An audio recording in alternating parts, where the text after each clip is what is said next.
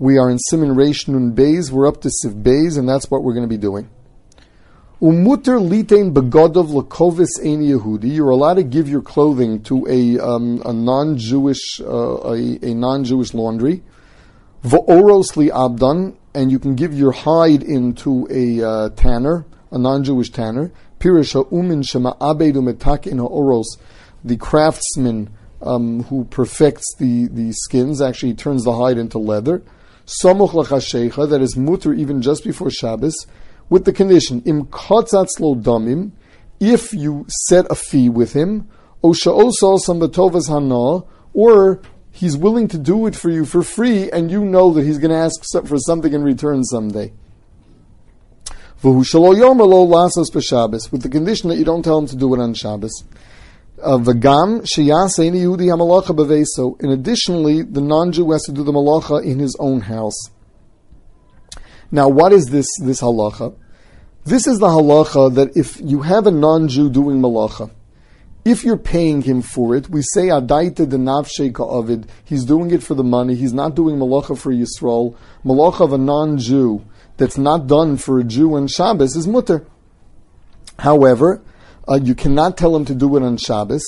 There's an issur of telling a non-Jew to do malacha on your object on Shabbos, so that you couldn't do. And there's another halacha, he can't do the malacha in your house because of maras ayin.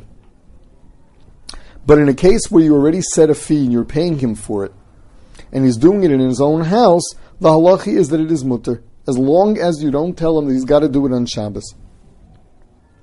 So if you give something into the cleaners, into the dry cleaners, the halacha is, since there is a set fee, and the Mishnah Berurah already mentions this, everyone knows what an item costs to be cleaned.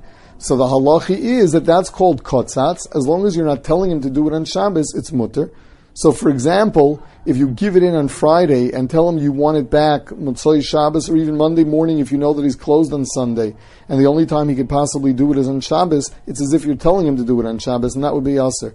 Whereas if you're giving it in on Friday and you're coming back for it on Monday or on Tuesday and he has time to do it in between when he's open, the halacha is that would be mutter, because that's kotzatz.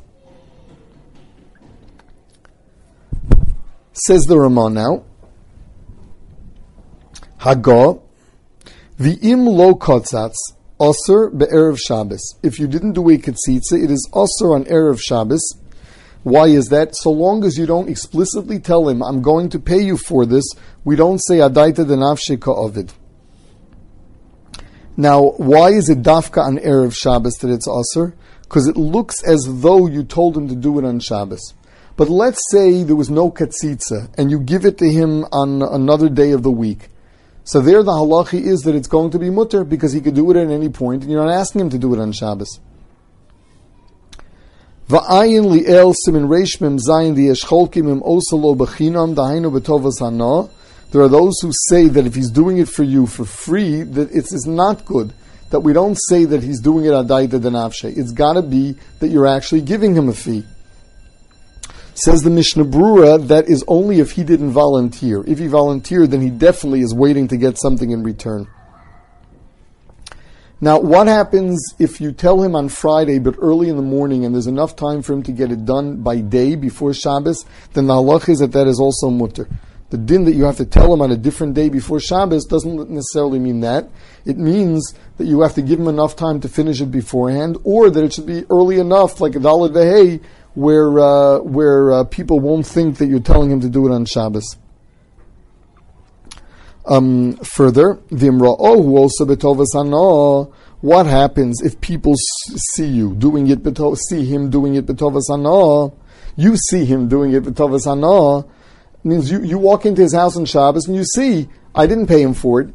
He's allowing me. He's doing this for me for free. But I see he's working on my object on Shabbos. Tzarich lo malo shlo yaseh b'Shabbos.